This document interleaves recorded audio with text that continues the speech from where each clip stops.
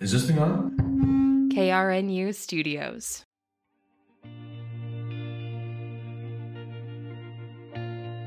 In 1974, Lois Howe and her third grade students at Auburn Calvert Elementary School in Lincoln had an idea.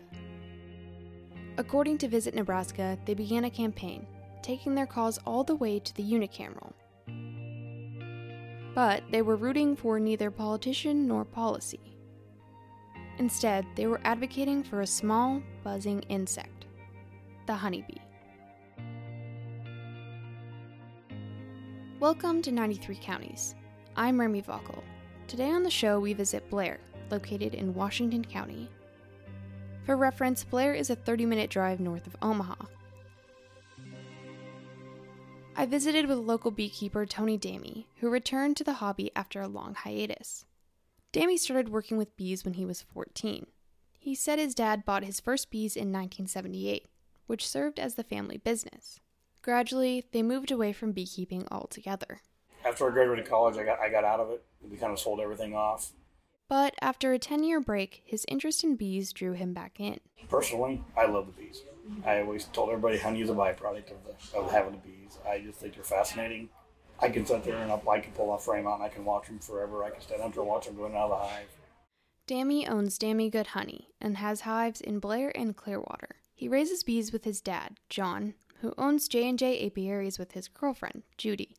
Together, they have 300 hives. For context, there could be anywhere from 10,000 to 80,000 bees in each hive. Damey said the way they operate today is comparable to how they would have operated the hives in the 70s. And is the technique similar to what you would have done? Oh, yeah. Yeah. It doesn't change much? Not much. Damey said you can find various flavors of honey in regions throughout the country. In Nebraska, the sweeter varieties like alfalfa and sweet clover make the base of the regular honey, which are a craft fair customer favorite. Damey sells regular and flavored honey. He said he enjoys messing around with unique flavors, like dill pickle and bacon. So we've had some fails, but we've had some pretty good successes also. Damey's Blair-based hive is where he experiments with different mite treatments and feeding techniques. He said he tries to figure out how to help the bees survive through the winter. 2 years ago, he lost all his bees due to the cold temperatures. Trying to figure out how to get them through the winter is probably the biggest challenge. And every time you got to look and going, is this really worth doing all this and then losing everything?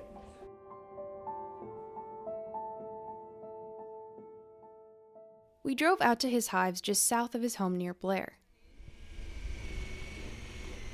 His bees live in boxes, 3 rows of white boxes stacked on a pallet in the middle of a clearing. They're pretty much the only thing on Damey's property besides his house and a playground. When we checked in on the bees, it was overcast. Damey said that meant most of them would be at home in the hive. So I'm going to light the smoker. I got some prairie hay here. Inside the boxes are 10 frames, which can be removed for honey collection and bee observation. Damey mainly gets his hives from a distributor in Texas, but sometimes he gets lucky, and the bees come on their own. That was actually somebody's bees around this area swarmed into my box. And that was kind of a blessing. Yep, that's like, we call them freebies. Okay. Damey took apart the box layer by layer to show how the bees move throughout the hive. I will take the top off here, and the first thing you'll see is a candy board, this is hard sugar that they chew on throughout the winter. If you look right here, you can kind of see some bees up there looking at it. If you see here, this. When inspecting a hive, Damey looks for red flags. The first thing I'm looking for is making sure there's no, I don't see any hive beetle, any wax moth, any disease, stuff like that that's bad. Mice. I found mice, I found snakes, I found a lot of different things inside of a hive that aren't good. This is what a frame of honey looks like. Okay? Mm-hmm. And then we have a knife that goes in and then just cuts these off. Right. So that honey can be spun out. Mm-hmm. So do you do anything with the wax? We melt it down and we sell it to a bee shop, or some people just buy it. I got some in some stores that people buy for candles or for lip balm or that kind of stuff. But that's what a frame of honey would look like when it's done. Oop, don't do that. Don't make them mad. Then he checks on the queen. So she lays all the eggs that makes all the bees, right? Without her, they got nothing. She's looked healthy, so I was excited to see that. Luke Norris takes care of beehives and helps with research through UNL's Bee Lab. He says bees play an important role in Nebraska's ecosystem. And they are a portion of our agro, food system is essentially dependent upon them for pollination. And so, if we didn't have the bees, we would be having a lot less food available. I think it's like 1/3 of what we, currently kind of consume, at the supermarkets of produce. Norris said sometimes companies outside of the U.S. add fillers like rice syrup to their honey.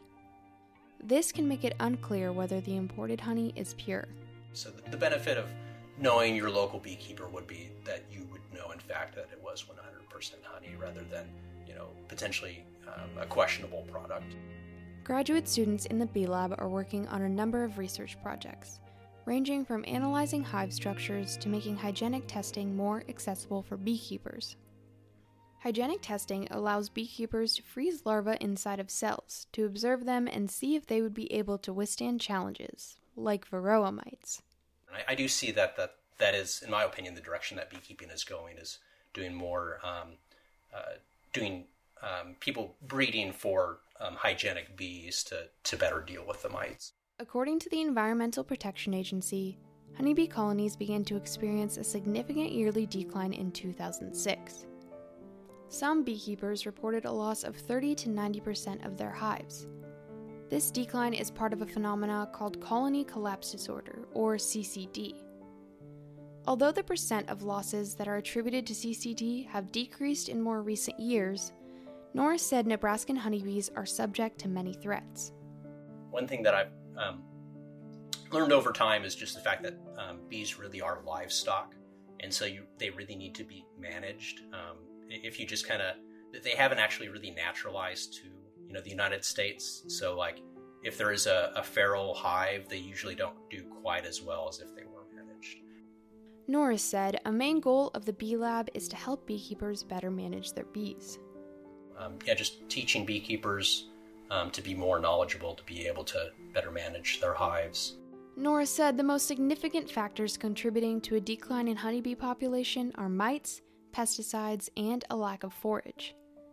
Nebraska's fluctuating weather can also have an impact on hives, because bees thermoregulate in order to stay warm. And it seems like Nebraska's weather is a little harsher than a few other places, even more north, because even more north, the temperature stays kind of a consistent cold, which isn't as hard on the bees. In addition to working in the Bee Lab, Norris is the secretary of the Nebraska Beekeepers Association. Last year, he took part in their youth scholarship program and mentored a student interested in beekeeping. I think it's a great thing for just helping, more people kind of become interested in beekeeping and have the opportunity to do beekeeping. Norris, Dammy, and their fellow beekeepers are a community. Dammy said one way he connects with fellow beekeepers in the state is through Facebook. So there's a lot of, people try different things. Hey, this works for me, that doesn't work for me. The community shares a lot of that stuff. One way to save the bees? Make more queens. Dammy said he wants to start expanding his ability to make new queen bees in the future. I would like to start making more queens and selling queens and to help increase the population, right? Because that's, we've heard about colony collapse. I wanted to make sure I could do my part on making queens. Norris said breeding queens in the Midwest could be a step in adapting them to the area. Part of the problem here in the Midwest is a lot of the packaged bees or queens that we get in the Midwest are generally from out of the area. A lot of queens and packages come from California, so different climate altogether. Nebraskans who want to create a better environment for honeybees have options, Norris said. So we're encouraging people to plant more pollinator-friendly plants to help provide food for bees. And also try to reduce, the use of pesticides where they can would be the main things that I would encourage people to do to just help the bees if they don't have a beehive. So for those who aren't quite ready to zip up their suits and start their own hive, there's still a lot they can do to help honeybees thrive throughout the state. For local beekeepers like Tony Dammy, bees provide much more than fresh honey. But for me, it's just the fascination of watching them, looking at them, seeing what they do every day, how those one little bee can make so much honey. Just being around them. They're kind of I call therapy for me.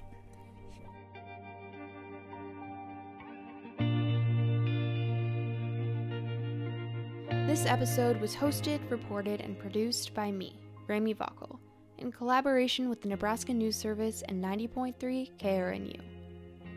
93 Counties is a KRNU Studios production from the College of Journalism and Mass Communications at the University of Nebraska-Lincoln.